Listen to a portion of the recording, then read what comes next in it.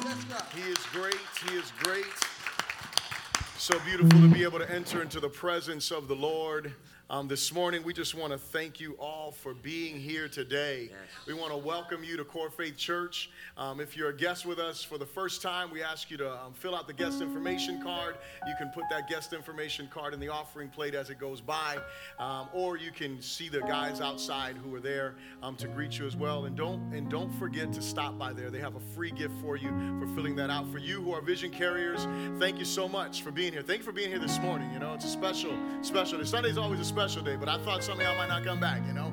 But you came back, right? Because here at Core Faith Church, we are committed to loving God. We are committed to growing together. We are committed to serving. And we are committed to reaching others. On behalf of myself, my beautiful wife, Minister Elaine Quinones, we welcome each and every one of you to Core Faith Church, where we engage people where they are. Building faith in Christ. Come on, put your hands together for Jesus.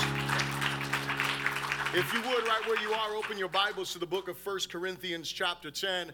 As some of you know, we have switched up the order of service a little bit a couple of times, and this is another opportunity for us to do that, where we engage in our time of worship, and then we get into the Word.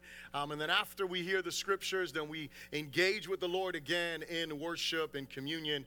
So 1 Corinthians chapter 10, verses 1 through 5. And this is what the word of the Lord says. It says, "Now I, Paul, myself, am pleading with you to be by the meekness and gentleness of Christ, who in presence am lowly among you, but being absent am bold toward you. But I beg you that when I am present, that I may not be bold with the confidence by which I intend to be bold against some who think of us as if we walk according to the flesh. For though we walk in the flesh, we do not war according to the flesh." Let me read that again. "For though we walk in the flesh, we do not war according to the flesh. For the weapons of our warfare are not carnal, but mighty in God to the pulling down of strongholds, casting down arguments and every high thing that exalts itself against the knowledge of God, bringing every thought into captivity to the obedience of Christ." And he closes his admonition with these words, "And being ready to punish all disobedience when your obedience is fulfilled." And so I just want to point out here that the Apostle Paul, and you can be seated, we're going to pray in a moment, but I want to say something. The Apostle Paul is communicating. And as he's communicating to the church in Corinth, he is letting them know certain things that they need to hear. And if you notice verse 1 and verse 2, they are the Apostle Paul's heart being bared. And he is showing them that he does not want to be harsh. He does not want to lay the smack down spiritually. He doesn't want to do that. He wants to come to them in love. He wants to come with them with grace. Just like any good pastor, right? No good pastor wants to come and lay the smack down, right? I mean, I'm just letting you know. Like, pastors, they shouldn't. If they do, they're probably in the wrong line of work. But no pastor wants to just come and just, hurt somebody's feelings or offend someone. And Paul was struggling with some issues there within the church of Corinth. And one thing that he says to us is he says this in verse 3, "For though we walk in the flesh, we do not war according to the flesh." Now, let me explain something to you that I think that is so important for us to realize. And it is this. It is that we are in a war. Are you here? We are. There is something that should be assumed by all Christians, and it is that we are in the midst of warfare. We are in the midst of a battle. Whether you are a Christian or not, you are in the middle of a battle. There are things going on in the spirit realm. I was telling Pastor Aldo, we were having a meeting yesterday, and as we were talking, I was telling him about one of my classes that I just did for school. The class was on spiritual warfare, and so I had to read 2 books during that class. One of the books was a fiction book, and just so you know, if you ever want to buy me a gift, do not buy me a fiction book. Hello. I'm going to be honest with you, and you may not, think, I don't know what you think, but I don't particularly enjoy reading, right? Like, I'm not like an avid reader. I'm not a guy that's like, hey, I got to read a book a month. Now I have to do that stuff for school. Sometimes 2, sometimes 3. It just depends. Nonetheless, that's not like my preference in life, right? Like, I'm not that kind of reader. So when I read, I want to read something factual, right? Like I want to spend my time reading something that is actual, not something that's fiction. And here's the thing. I had to read a book that was fiction, and I had to read the whole thing because I had to write a report on the book, so I couldn't fake it, right? So I had to do that. The one thing on this book, it was fiction, but what it does is it walks from the book of Genesis. Actually, it walks from eternity past when Satan caused the uproar in heaven and was cast out of heaven. So when the earth was created all the way to the end after the rapture and after the millennium and all of that, it walks through that. And what it does in the fictitious sense is it shows you what's going on behind the scenes. How Satan is actually ploying and scheming and plotting to do things. And while I say it's fiction because they give names to demons and they have certain councils that happen and certain conversations, those things are not actual in the sense that we don't know exactly what is occurring. But here's the fact and the reason why this book, I thought after reading like 15 chapters, I thought, and thank God they weren't like big chapters, but nonetheless, after getting it, I was like, I can appreciate this, because if one thing happened in reading this is it reminded me that while we only see what's going on here in this earth, there are things going on behind the scenes. There are counsels being had about nations, about your life. There are attacks that are coming against you and against us as the church. And when you and I decided to say yes to Jesus, you have to understand the target on us became even greater. The enemy wants to do everything he can to divide the church. He wants to do everything he can to distract the church. And so the Apostle Paul goes on to say, as he talks about the weapons in verse 4, he says, "For the weapons of our warfare are not carnal." We don't fight like the world fights. Our weapons aren't the weapons of the world, but they are mighty in God. For what? To the pulling down of strongholds. The pulling down of strongholds. If you look at your outline here, the issue we are facing within our culture, which is the source of our political division, is a battle of ideas. These strongholds in our minds, right? These strongholds that end up taking place in our minds. Go on in there. Ideas become our belief system and our core convictions. They become strongholds. And so what does Paul say? Paul says that the weapons, the spiritual weapons that we have, and the primary, understand this please, when you look at Paul's other writings, you have to conclude one of the primary weapons, or the only weapon, right? When you look at Ephesians chapter 6, there is only one weapon that Paul speaks of there, and that is the sword of the Spirit. The sword of the Spirit is what? The Word of God. And so the weapon that we have is the Word of God. Now, the way that we exercise or utilize that weapon, it may be by us praying the Word of God. It may be by us declaring the Word of God. It may be by us believing and trusting the Word of God. It may be by us sharing the Word of God with others. Nonetheless, we need to understand that the primary weapon that we have is the weapon of God's Word. And can I tell you something? God's Word is filled with ideas. Hello. And those ideas confront our ideas, and we have to make a decision. Are we going to allow these strongholds in our minds to maintain what they are or where they are, or are we going to bow our hearts unto the Lord and allow His Word to break down and pull down those strongholds? And so Paul says that our weapons are mighty in God to the pulling down of strongholds. And look what he says, casting down arguments. You ever been in an argument? Especially on political stuff. I mean, you've been on arguments, right? I don't want to lose sight of what we're talking about here. And by the way, thank you for coming back. Hello. I thought some of y'all weren't going to come back, and so I appreciate you coming back and sharing this time with me. And so what Paul is saying is that these weapons are good to the pulling down of strongholds, casting down arguments or reasonings and every high thing, look at this, that exalts itself against the knowledge of God. Church, here is what we have to understand. Is that the enemy wants us to have ideas, thoughts, reasonings, convictions that exalt themselves against the knowledge of God. They exalt themselves against God's knowledge, and God's knowledge is found in this word. And so continuing on, look at your outline here. Strongholds can be good because they protect us. They keep us secure.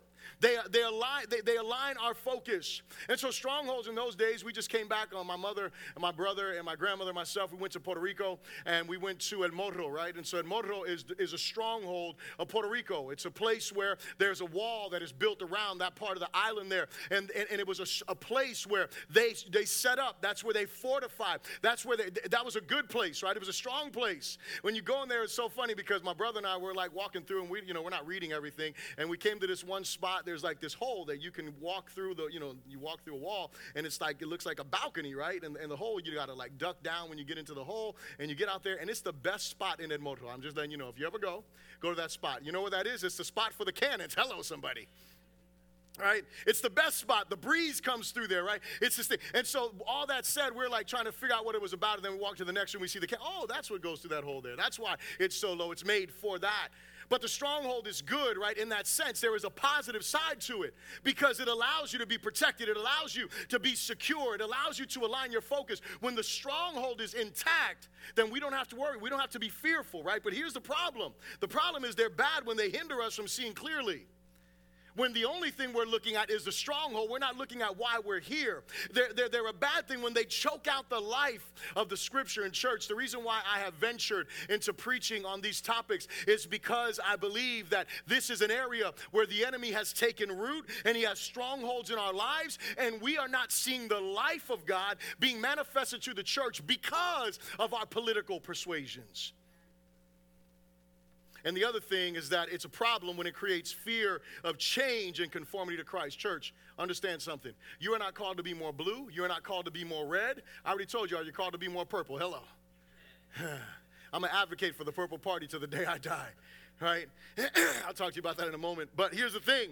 You are called to become more like Christ. And the way that you and I become more like Christ is in Romans chapter 12, and we see it clearly. The Apostle Paul says what? Do not conform to the pattern of this world, but be transformed by the renewing of your mind, that you may be able to know what is that good, acceptable, and perfect will of God. You'll be able to test it. And so what we have to do is realize that what we're confronting today is strongholds. And we have to be willing to say, God, I want you to break down every stronghold in my mind. Break down every stronghold of my life. Break down every lie. Break down and tear down every high thing that has exalted itself against the knowledge of God. Y'all are sitting there like, what's he going to talk about?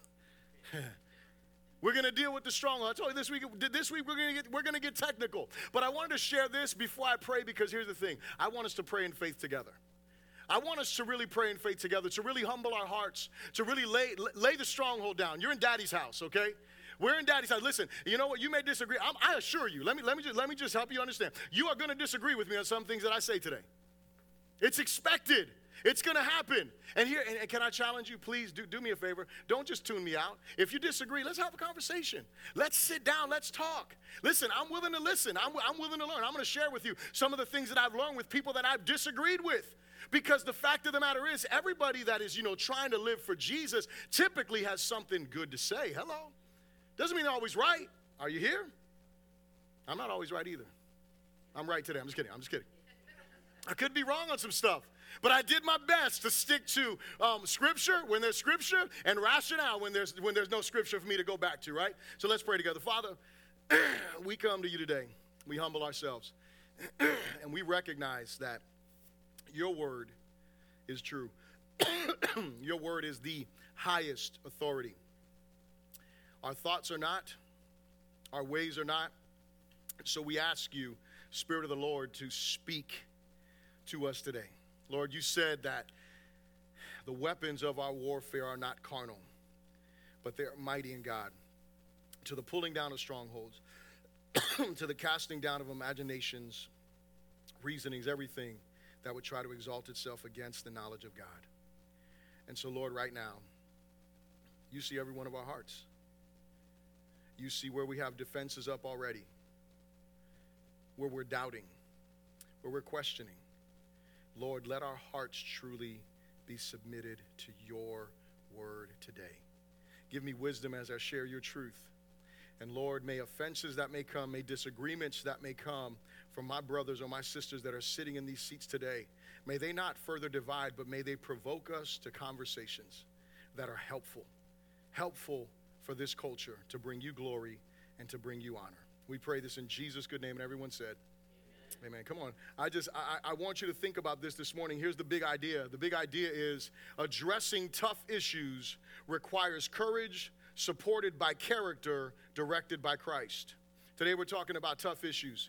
Addressing tough issues requires courage, supported by character, directed by Christ. Those three things are so important. We have to have courage in order to deal with tough issues, do we not? If we're going to talk about the things that divide us, and we're going to, start to say things, talk about the proverbial elephant in the room, if we're going to deal with those types of things, right? If we're going to have those conversations, it takes courage. But not only does it take courage, It also takes character, does it not? Because I can be as courageous as I want to be, but if I'm not a person of character, nobody wants to hear what I have to say. Amen? Very important for us to think about that, right? That's important. And above all of that is that it must be directed by Christ. You know why? Because we should only fight the battles that God wants us to fight. We should only be fighting the battles that God wants us to fight. There's one story in the scriptures that I love, right? I've told you this, that I love this story. It is a story of David and Goliath. And in this story, David and Goliath, I love the story, obviously, you know, the manly moment where David slays the giant. I love that part. But can I tell you what I love also? What I love, and I learned this as I got a little bit older, is that David had a moment when he shows up and when he comes to around the armies, and his father had told him, Jesse sent him to go and see how the things were going. And his brothers are there. And he hears this giant in the background. And as this giant is doing his daily, disrespect of Israel and calling them out, David's attention is drawn to that voice. And David is like, he asks a really important question. He's like, what does somebody get for slaying that giant? David asked an important question. What does this pay? That's how he knew if the battle was his or not. It was by what does this pay? If this don't pay right, I'm not fighting. There's no need, right? This is not my fight. This is not something that I need to engage in, right? Our culture matters, I think. I think that it's worth fighting for, don't you? I think that the next gen, see, because what I see is the reason why these messages and these topics of discussion are so important is because, for me, it's all about the next generation. It's all about the next generation. It is all about them. Pastor Al and I were talking about school, and I was telling him about one of my teachers and how he wants us to write these ridiculous reports. And Pastor Al was telling me about his school, and he was telling me about his teacher. And his teacher said, listen, the reason why I want you guys to write these research papers, I want you to dig into this. He says, because you are the future of healthcare. I need to know what the future of healthcare is going to look like. Hello. I need to know what the future is going to be like. You know how I know that? By having you write reports, by having you dictate and communicate what it is that you believe or what it is that you understand. And so it's the same thing for us, and so I believe that we have to address these issues. And so the first thing I'm going to ask you to repeat after me is this. Say, immigration is complicated. You've seen those posts on Facebook, right? You've seen them where, relationship, it's complicated, right? With immigration, it is the same thing, right? It is a complicated issue. As I thought about this, I thought about it this way. How do you love your neighbor and protect them at the same time? How do you do that? When you're thinking about immigration issues, how do you love your neighbor but protect them at the same time? And when we talk about neighbors, we know that based on the Good Samaritan, right, anybody can be our neighbor. It's not the person who lives next door to us, only that, but, the nation next door to us, right? Those are our neighbors. How do we love our neighbors? But then how do we also be protective and think about that? That's why these things become so many issues. And let me just explain to you really quickly. As we go through these, we're going to be, like I said, we're going to be technical. There's going to be some stuff that, I'm going to go through. The biggest point that I have, right, as far as something that I'll dig into a little bit more is immigration, because I think that there's more scriptural stance that we can have on that, and we can actually wrestle with this together, and we can think through some stuff. But I did tell you this. I asked you guys to answer questions that you wanted to hear, so I am going to, answer those questions as best that I can. I may not answer every single one, and I may not answer it to your satisfaction. Nonetheless, I'm doing my best here. I'm doing my best to communicate what I believe to be true. So when you look at immigration, I told you guys that if you go to it's the National Americans Evangelical, right? If you go to that website, you can actually go there, and you can just do this by yourself. Please don't do it right now, but you should do this on your own. I really challenge you to do that. I actually downloaded like 3 documents that I'm going to post in Realm after this message. I didn't do it before for reasons, because, you would have just read that and not come today. But here's the thing. In there, there are communications that are referred to back to 1995, where the evangelicals in America were talking about immigration issues. You go back to 2009, there's letters that they wrote to Congress and to those who were in power, and they communicated. In 2012, there were 2 letters that were written from the National the Evangelicals of America, we're going to call them that, the NAE, that were written there. One of those letters written in general to Congress. The other one was written directly to President Obama. And so when you look at this is not some new issue. This is not something that is fresh. But I want you to hear what I believe is a scriptural thing to understand. First of all is this. Turn your Bibles with me to the book of Genesis. And here's what I want you to know, is that many of our social issues, you know where they can be figured out at? The book of Genesis. Now think about that for a moment. Many of our social issues that we deal with can be addressed in the book of Genesis. You don't have to go anywhere else. You got to go to the book of beginnings, and you can see what did God say way back there. What did he communicate way back there? And then when you look at what God communicated, and you know why this is a good practice? I'm going to tell you why. Because you do not have to be a Bible scholar to do it. Hello. You just got to know what the first book of the Bible is, and really just the first chapter or two, and you'll be like, hey, the Bible says this, that means that we should probably go this way. You don't have to get all deep and all smart and all that kind of stuff with it. Listen, just go back to the scripture, just show them, hey, this is what the Bible says. So look at verses 26 to verse 28. Look at what it says here. Then God said, let us make man in our image, according to our likeness. Let them have dominion over the fish of the sea, over the birds of the air, and over the cattle, over all the earth, and over every creeping thing that creeps on the earth. So God created man in his own image, in the image of God. In the image of God. He created him, male and female, he created them. Verse 28 says, then God blessed them, and God said to them, be fruitful and multiply, fill the earth and subdue it, have dominion over the fish of the sea, over the birds of the air, and over every living thing that comes on the earth. And so let's just pause there for a moment, because there's a lot that God says here. And the first thing that we have to understand, and I'm going to quote, these things are directly from the website I told you to go through, the National America Evangelical website. It says this, discussion on immigration and government immigration policy must begin with the truth that every human being is made in the image of God. Are you here? Every conversation that we have regarding immigration must start there. Immigrants are made in the image of God and have supreme value. They are not second-class citizens of anything of this earth, because what? They are image bearers. Amen. We should all agree on that, right? The evangelicals of America, and listen, and I want to be really clear here, because you're going to hear me say this, and I just want you to know that I have a bone to pick with the body of Christ that has downplayed and been disrespectful to the evangelicals in the church. I have a problem with that, because I feel like, and when I get to the last point, you'll see what I'm saying. What they have done is they have ignored what they have been communicating for a long time, what they have been advocating for a long time. That is disingenuous. That is disrespectful. That is not godly. That is not promoting unity in the body of Christ. Call somebody out for something that they did that was wrong. Yes, let's do that. Let's have that conversation. But don't make it seem like all of a sudden this group doesn't care about these issues, because they have been for a long time. Congress doesn't care. So that's the problem with us. And listen, I say this with boldness and clarity of mind. They don't care about us. I'm going to just say this right now. When the whole issue happened with Puerto Rico, let me tell you something. When I heard all of these congressmen and all these people start talking all this smack, and Puerto Rico was a big deal, I'm like, where were y'all at all these other years? Hello. Listen, I'm not down with being your political ploy. I'm not with all that. Man, I am not with being some totem pole, something that you're going to use to make your point. If you cared about Puerto Rico, you would have fixed Puerto Rico way before Maria. Hello. All right, anyway, let me get that out there.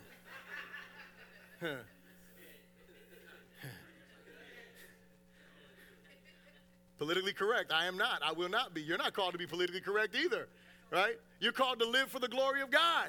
Call some people out for some stuff. The Bible contains, continuing on this directly from the website there, the Bible contains many accounts. Now, thinking about the whole issue of immigration, the Bible contains many accounts of God's people who were forced to migrate due to hunger, war, or personal circumstances. In the Old Testament, Abraham, Isaac, Jacob, and the families of his son turned to Egypt in search of food. Joseph, Naomi, Ruth, Daniel, and his friends, Shadrach, Meshach, and Abednego, Ezekiel, Ezra, Nehemiah, and Esther, all lived in foreign lands. In the New Testament, we see Joseph and Mary, who are the parents of Jesus in this earth. They fled with Jesus to escape Herod's anger and became refugees where? In Egypt. Peter referred to, this is the Apostle Peter, referred to the recipients of his first letter as aliens and strangers, perhaps suggesting that we were exiles within, that we as Christians were exiles within the Roman Empire. So look at this. These examples from the Old and New Testament reveal God's hand in movement of people and are illustrations of faith in God in difficult circumstances. Let me say that again.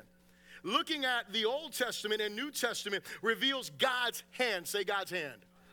God's hand in the movement of people. Can I tell you something? There may be people who God is moving to the United States of America. Are you here? God does that, right? Things happen. We are supposed to be gracious, loving, right? That should be our heart as Americans. So anyway, so we have this. The Bible now again, the Bible does not, and you got to hear this clearly, the Bible does not offer a blueprint for modern legislation. You can't go to the Bible and say, this is why it's complicated. Because you can't go to the Bible and say, well, the Bible says this exactly. That's the problem with us. Are you hearing me, church? I know you're hearing that noise. I don't know what that is, but praise the Lord, you know? It's okay. It's okay. It's in a purse, something. I don't know. But anyway. But listen, here is the issue. The issue is this, is that the scriptures do not have, they do not say one thing that you can go back and say, you know what? This is the way that we're supposed to deal with policy. This is the way we're supposed to deal with immigration. You can't go to the scripture and do that. However, here's the thing. The scriptures holistically can serve as a moral compass and shape the attitudes of those who believe in God. Are you here?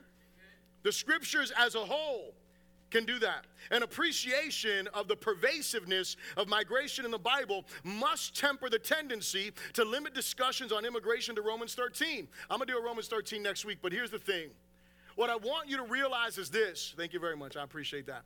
What we have to realize is this, is that the tendency for some of us is to take one set of scriptures and say, this is how we're supposed to deal with immigration. And then the tendency for others of us is that this is how we're supposed to deal with immigration in scriptures. And you know what I say to both of those groups? Yes. Yes. You're not more right than him, and you're not more right than her. You're both right. And so you can't just throw stones at each other. Oh, you're not believing the Bible. Oh, yes, I am. I just hold to this position here. Okay, well, you know what? That's why we need a purple party, y'all. So we can bring our positions together. Hello?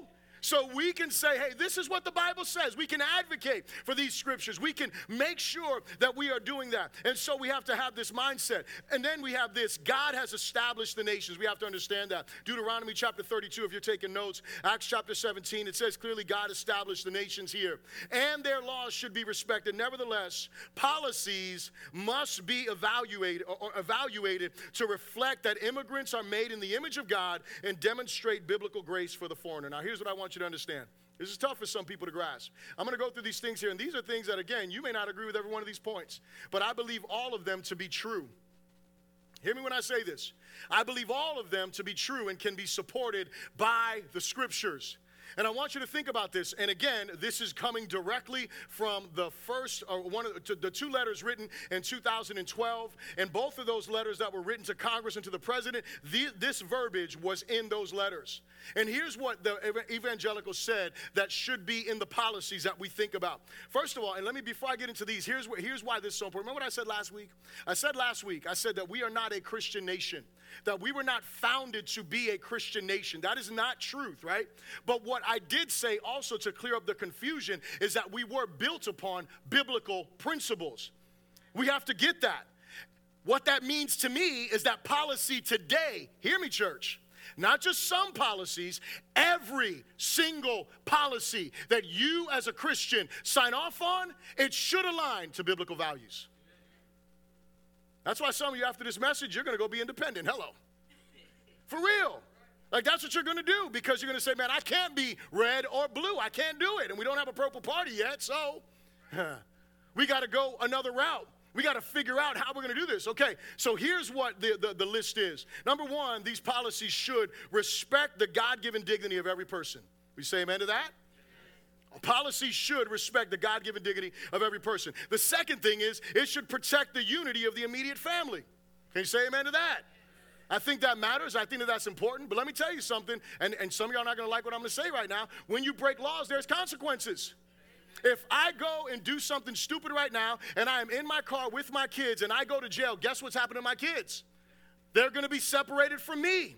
And if there's no one to take them, guess what's going to happen? They're going to be in the system. That is for people who are citizens of the United States of America. Let's just be real. I mean, let's be honest. Let's not placate to all of these lies that are out there. Laws, look, there are consequences to decisions, are there not? Next thing, respect the rules of law, right? For obvious reasons. Say amen to that. Guarantees secure national borders. Can we say amen to that? Listen, I could argue biblically for building a wall. Maybe not the way that our president advocates, but hello. But I could argue biblically for building a wall. Biblically, we could talk about that. Wasn't that what Nehemiah did? Isn't that what he went? Anyway. I'm just saying, it's like in the Bible. Like there is a reason, right? I mean, again, ensure fairness to taxpayers. Can you say amen to that? This is what should happen. And lastly, establish a path toward legal status and or citizenship for those who qualify and who wish to become permanent residents. Can we say amen to that? All right, so we all agree biblically then, right? We're good, right? That's what the National American Evangelical Association said. Hey, this is what our policies should reflect. And so we should applaud that. The second thing is this. Say this with me. Say, when biblical issues become social issues, act accordingly.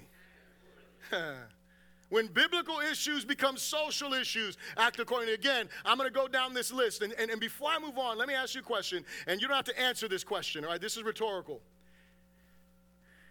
But do you believe that the Bible is the highest authority of all? Now, let me ask you this. Do you believe that God's ideas that are written in His Word are the best for any culture, for any society? You should. If you're a Christian, you believe that, right? You believe that the Bible is infallible in faith and practice. The Bible never fails. So what the Bible says on the things, and again, you guys asked me about these, I'm just going to touch on them.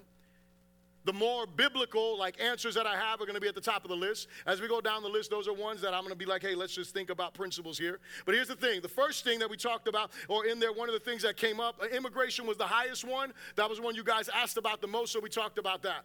I think the next one was on marriage. Here's what I'm going to say about marriage. Scriptural marriage. Hear me when I say this. We need to get delivered from the whole traditional marriage thing. We need to get delivered from that. You know why? Because I'm not about traditional marriage. I'm about scriptural marriage. I want to say something that I think is so important. The government should have zero business to do with marriage. You know why? It doesn't belong to them. What should happen is the church should be the one who is marrying people, and then, I don't know, this is me thinking out loud, they should be able to go to the government and say, hey, we're legally married by the church, and then the government recognize that. That's what I think should happen. That's it. It shouldn't be them telling you what a marriage is. They can deal with civil unions and all that other stuff. That's their stuff. Marriage is a biblical thing. It's a scriptural thing. Scriptural marriage is best for the culture. Amen? The church has been charged with the sanctity of marriage. Marriage belongs to the church, not the government. Again, I repeat those words. Now, I want you to think about this. As I was doing this research, this messed me up. Pew Research just released a study this year, And in the study, one of the things they asked about was cohabitation. Is it okay to cohabitate, right? So y'all know what that is. That's being together without being married, right? Okay. So here's what the poll said. This is what the poll came out and said. It said 14% said it's never okay. 14% said never okay. Can I tell you something? I'm with the 14%. It's never okay. Never okay. In the biblical way, never okay. Doesn't look right, stay away from the appearance of evil, period. Don't tempt yourself, period. Stay away from that. 16% said it's okay if you're planning to marry. And false. It's lies. It's a shift in the culture. It's a lie, though. It doesn't matter what you're planning to do. I think somebody did a song, put a ring on it. Hello. I don't know. Great theologian of our time, whoever that was. I don't know the theology of the song. What I'm saying is the principle, right? Put a ring on it, homie. You want to live together? Don't play house. Build a house. Okay? But check this out. 69% of those that were polled said it's okay to cohabitate no matter if you're going to get married or not. In other words, for convenience, it doesn't matter if you're going to get married. It's cheaper. Listen, facts are facts, right? 2 people, 2 incomes, it's cheaper. Hello. And again, wrong, not biblical. If you think that's okay, it's unbiblical. Church, you need to stand for that truth. Listen, There's a reason the scripture says those who are fornicators, what? They're not going to heaven, right? That's what it says. It talks about adulterers. It talks about all of these different things that deal specifically with the marriage context. So church, here's what I want you to understand. Scriptural marriage is in trouble. Scriptural marriage is in trouble. We are supposed to advocate for biblical, scriptural marriage. How do we advocate? By living it. By being an example of it. By communicating to all of our young people that hear us, all of our friends, all of our children, communicating to them clearly. Not empathizing, yo, I'm broke, no, it don't matter. It don't matter. Listen, it's not okay to do that. But here's what I want to say, because we talked about not just that, but I want you to also look at the other side of this. When we look at scriptural marriage consists of a man and a woman. Going back to the book of Genesis, right? What does God say? I told you you can figure out all these issues right in the book of Genesis. He created the male and female. You know what that means? That means that creation determines our gender, not your feelings, not what a book said, not what the culture said, not what anybody said, not what a doctor said. No, what the Bible says. If you're created with certain anatomy, you are that. You have certain chromosomes, you are that. You may struggle. This is truth. You may struggle with certain sins. And in our culture, it's going to be tough. But here's the thing. We have to be those. But not only, hear me, church, not only do the scriptures show us what our gender is by creation, but God gives us a new identity. The gospel does something when God comes into our life. When you repent of your sin of homosexuality, you repent of your sin of adultery, you repent of your sin of lying, you repent of your sin of murder, you repent of your sin of greed, you repent of whatever your sin is, what God does is this, is he gives you a new identity. You are now a beloved son, you are now a beloved daughter. That's what he does. He brings you into the family. But church, the reason why this issue becomes so important, because some of you get upset whenever myself or another pastor, you start sinking in your chair. Oh, I can't believe Bishop is singling out homosexuality. Listen, you are blind if you do not think that this demonic spirit is running rampant in our culture today. Because let me explain something to you. Nobody is over here advocating, saying, hey, you know that adulterous guy. As a matter of fact, let me give you an example. I was talking to a friend, and we were having this conversation about the whole politics stuff. And I said, you know what? Any man in this room, and listen, man, don't say amen to this, but here's the thing. Any man in this room would be okay being like Solomon, right? Meaning that Solomon had a bunch of different wives. There was something that was crazy when I was a young man, right? When I was a young man, before I was a Christian, all the guys I used to hang out with, right? All of these dudes that were old, because they were older than me, none of them were married, right? Some of them were in committed relationships. They all had a woman. This is no joke. They all had a woman that they loved. They loved her. Nobody else could talk to her. Nobody else could be with her. They always came back to her. But you know what they had? They had a bunch of other women they were doing other things with. Any man, by his nature, would be able to have, now listen, I'm not advocating, hear me when I say this. I'm not advocating this. I'm not saying this is okay. I'm saying this is sinful. But many men, most men, almost any man, if he was being honest with himself, don't amen this. Would be okay having the love of his life at home, that he comes home to, that he shares life with, that he does all of this, and having a bunch of booty calls. I'm keeping it 100 with you. But you know what nobody in their right mind would ever say? You were born like that. It's okay to be that way. When someone is a liar, you do not walk around saying, hey man, you were born that way, it's all good, keep lying, it's okay.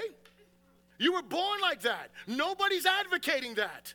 Nobody is saying those things are okay, right? Like, I mean, there's laws. Like, for example, we know that lying is wrong because perjury is an issue, is it not? Lying is not okay. I can't just get up and say, hey, you know, I'm going to lie today, and you can't take me to jail because I just feel like I'm a liar. This is my nature. Come on now. Listen, I'm glad you're laughing, right, at these jokes, but I hope that we understand the seriousness of the target that is on our kids. See, and here's the thing. If you are not willing to speak up, you don't have the heart of God in this matter. And listen, I'm not talking about being a jerk. I've told you not to be that. But being clear on what Scripture teaches. Being clear on what the Bible says when the conversation comes up. Being clear. Listen, Jesus loves you just like those young men. It's sin, come to my church. That is the idea we have to have. So we understand marriage is between one man and one woman. There's no other thing than that, so I won't even give it a name. But here's the thing, being pro-life, check this one out. Some of y'all going to love me here, some of y'all going to hate me. It's okay. Being pro-life is best for the culture. Amen. Let me tell you what happens. We sacrifice our kids, our unborn babies, on the altar of our own comforts.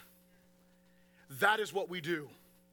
In this nation, we have made that legal, and it's okay. And for some of you, you're like, oh, well, what about, the ones that are raped? Can I tell you something? And I say this before the Lord, and I could be 100% wrong. I'll give you the 5%.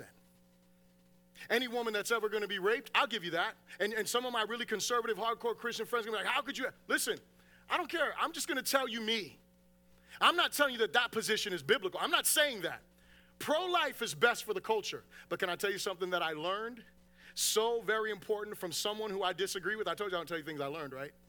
You know what Christians are? We're pro-birth, not pro-life. Many Christians that fall under the conservative side of the conversation, they are pro-birth. We're not pro-life. We want to make sure they have babies. We're not willing to stand next to them while they raise up these babies. See, that's the reason why I appreciate the Pregnancy Center. That's the reason why we do baby bottle campaigns. That's the reason why we support ministries like that. You know why? Because they do that. Because they stand beside these women and men. Because hear me when I say this. It's not just a woman that's in a crisis. It's not just her. It's the man as well. In many cases, he doesn't know what to do. And so what is he going to say? Well, you got to go and have an abortion. You got to go and do that because we can't take care of it. Whatever the case is. But we sacrifice our children on the altar of Convenience Church. God's word says, I'm turning really quickly. Turn over to Genesis chapter 9. I told you the book of Genesis answers all questions. Hello. The book of Genesis chapter 9. This is after the flood. God makes a promise to Noah. I want you to notice how important this is. So God blessed Noah, beginning in verse 1, and his sons, and said to them, he said the same thing that he says to Adam and Eve. Be fruitful and multiply and fill the earth. What does that mean? The command is still the same for us today. Be fruitful, multiply. And the fear of you and the dread of you shall be on every beast of the earth, on every bird of the air, on all the moving, on all that move on the earth, and on all the fish of the sea that are given into your hand. Every moving thing that lives shall be food for you. And so obviously there is going to be some killing that's going to take place, right? There's going to be something that's going to happen. I have given you all things, even as the green herbs, and so you can eat both now at this point. But you shall not eat the flesh with its life. That is its blood. Surely for your lifeblood I will demand a reckoning. From the hand of every beast, I will require it. Listen, this is even towards the beast that God is saying. If a beast kills somebody, I'm going to require it of them. And from the hand of man, from the hand of every man's brother, I will require the life of man. Whoever sheds man's blood, by man his blood shall be shed. For in the image of God he made man. And as for you, be fruitful and multiply. Bring forth abundantly in the earth and multiply in it.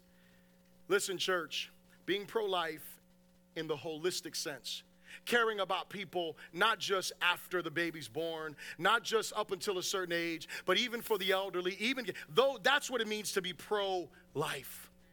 To care holistically. Again, we need a purple party for that. Hello. Healthcare. You guys asked about healthcare.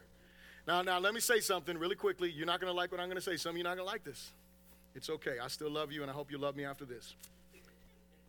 Healthcare is not a right, but it is the right thing. Okay, you can search the scriptures. Please search them for me, because I did a Google search, because I was like, well, maybe there's something out there. Somebody said something, because these people argue all day long about this, right? So I'm like, somebody has to have some scripture that says something directly. I looked at all the scriptures, y'all, that they were posting out there. And I want you to understand, there's nothing that says that this is a right. But you know what I know? This is what I know. In that whole research that I did, you want to know that Catholics, Christians, you know what they were? They were the ones that started the health care. You know why? Because it's the right thing to do. Because you should care about the well-being of people. That means healthcare. That means thinking about them, right? And y'all, I know I'm going long, but hey, that's why I flipped the service around, so I would have all the time I needed to get through this. Christians, hear me now. Christians should be advocating for accessible health care. What do I mean by accessible? Affordable and unconditioned health care to all who want it, right? Especially to those who need it, right? Like that's what we should be advocating for. Somebody asked about vaccinations. I'm like, okay, vaccinations, here we go.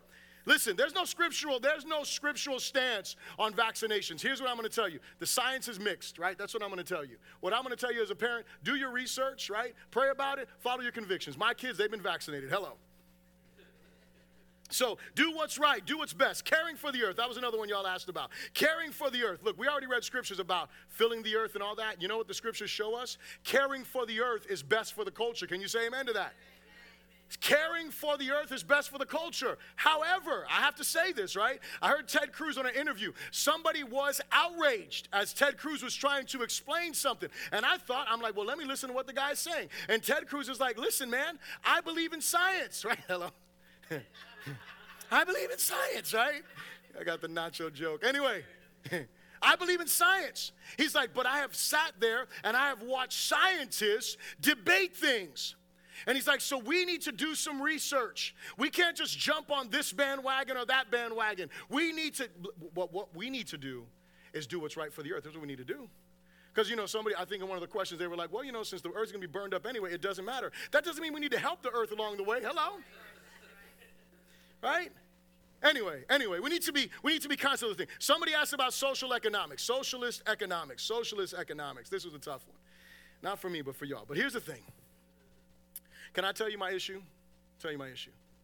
My issue with socialist economics is the same issue I have with capitalist economics. Us. You know why? We're greedy. We're greedy.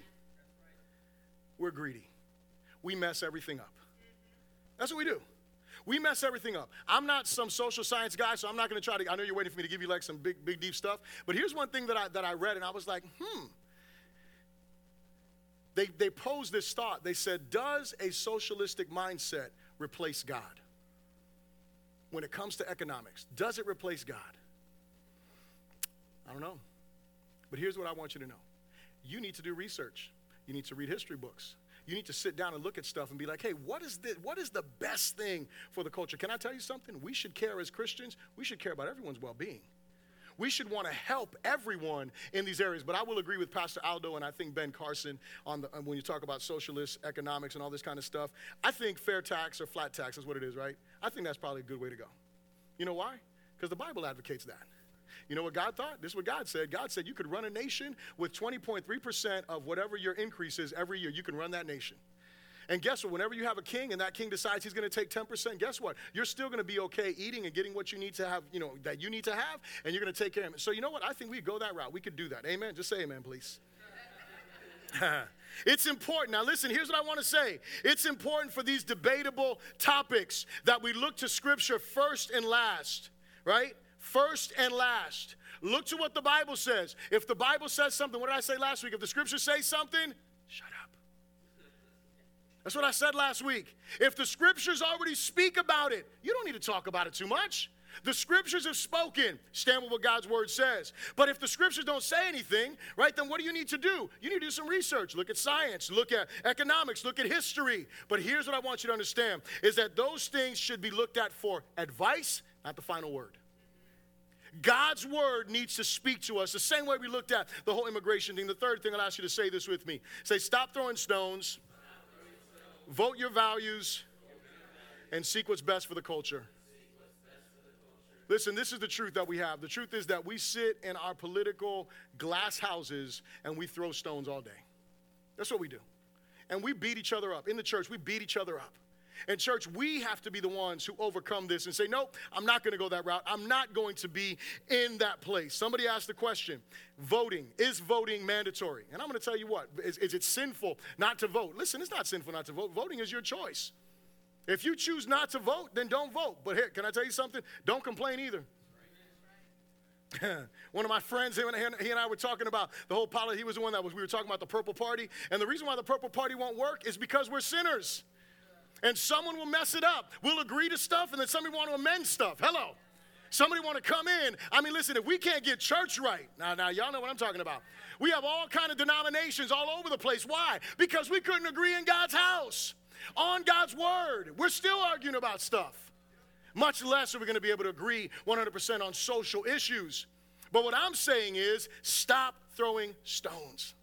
Stop beating each other up. Start having conversations with people. Look, vote your values. What are your values? Sit down. I got in trouble the last time we talked about voting. I said, look, man, don't vote for a person. Look at party platforms.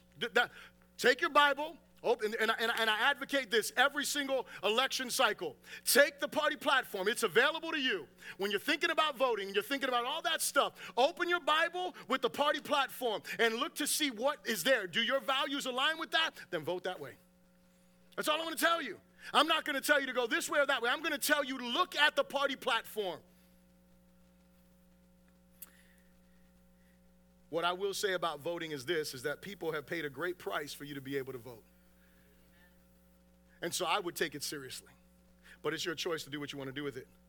Here's what I say, and you guys know this. We live in a day that people get verbally abused and demeaned for not agreeing with your politics. There's a book called In the Age of Outrage. In this age of outrage, conversations aren't even possible in many cases because we become so polarized. Here's what I think. I firmly believe this. The scriptures are clear enough that we can and should agree on social issues.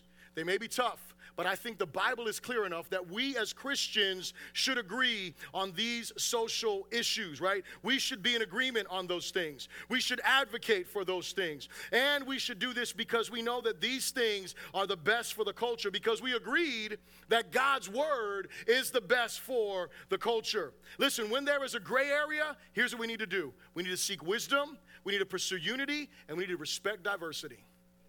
When there is a gray area, when there's something that we can't go back to the Bible, listen, if you disagree with me on anything, let's go back to the scriptures. If it's a gray area, we can have a conversation about it, because if it is a gray area, then we can agree to disagree. And I'm still going to love you. I'm not going to think you're not a Christian because you don't agree with me on where I stand in a gray area. It's a gray area. Hello.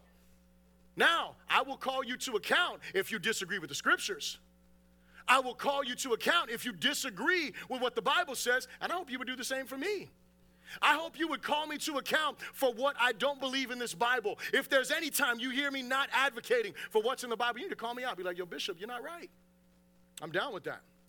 So here's my closing question for you. Are you committed to being the body of Christ before anything else? Are you committed to being the body of Christ before anything else? That's a really important question. And it's an important question as we prepare for communion. I'm going to invite the ushers to come forward as we prepare for communion. But I want to read something to you from one of my friends. I told you that I'm part of a group on Facebook. It's a group that deals with, talks a lot about social injustices and, talks about it from a biblical perspective. And one of my friends was responding to something, and it was an article that had to deal with race in the culture, race relations in the culture. And here's what my friend said. My friend, his name is Michael Stevens Phillips. He said this. He said, unfortunately, I think so much of the race conversation has become political. So much so that most cannot distinguish their identities from their political persuasions. The church must call people back to their identity in Christ. We must realign our allegiances to God's kingdom and once more think and act like Christians. Let me read that again.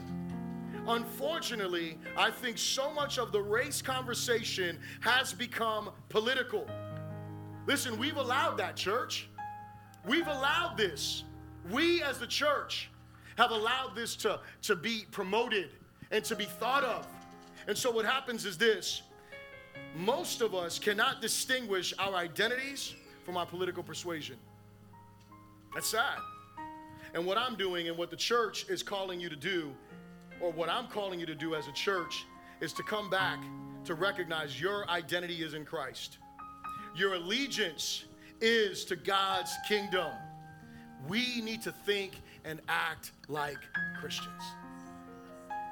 Not Republicans, not Democrats, Listen, I'm going to say two things as we prepare for communion. And one of them I didn't get permission, so when I make this quote, I do apologize if this is offensive. But to one of my friends that is a Democrat, he said to me, when you become a Christian, you really have to wrestle with social issues to see how your positions that you grew up in or whatever align with Scripture. And to my conservative friends here, I need you to understand something. Just because there's a C before your belief does not mean it's Christian. Because for some reason we think in this culture that everything conservative is Christian. It's not true. Listen, everything on one party is not, hear me when I say this. There is no Christian party until the purple party. I'm telling y'all, we got to do this. See, what I love is this. I asked you, are you committed to being the body of Christ before anything else? I love that we get to end our time, and I do apologize for going over. I think these things were important enough to talk about, though. But I love that we get to come together and share communion at the end of this sermon, because you know what unites us is the body and the blood of Jesus. Because when we come to communion, we remember that we are sinners. Democrat sinners, Republican sinners, independent sinners. We are sinners. We all fall short of the glory of God. We all fall short of God's glory. But we also know something that is so beautiful, and it is that a Savior came and died to heal us of our brokenness, to heal us of our sinfulness, to restore us to a relationship with Him so we could walk with Him. But not just that, but to restore our relationship with one another. That no matter where we stand on different issues, that we are one body in Christ. And that we stand together, and that we may vehemently disagree on certain things, but man, you're my brother, you're my sister. And I'm going to fight for you. I'm going to stand beside you. I'm going to love you. I'm not going to throw stones. My prayer, listen, y'all, you know that this thing is about to go off the chain for the next few months.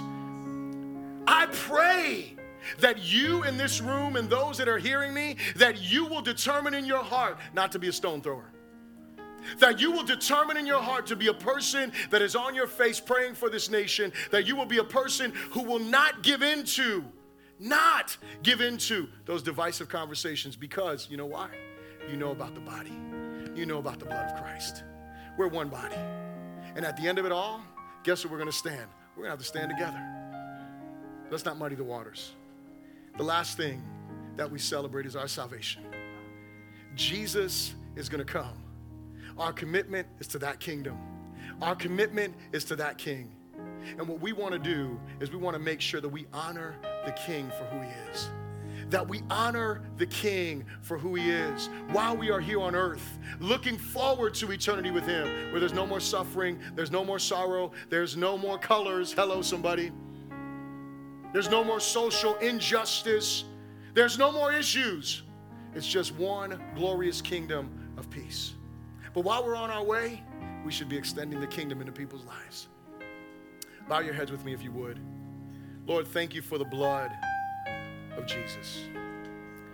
Thank you for the holy, holy blood of the Lamb. Thank you for the great sacrifice you made for us. As you bow your heads there before the Lord, I want to say communion is for followers of Jesus. If you are not a follower of Christ, if you have not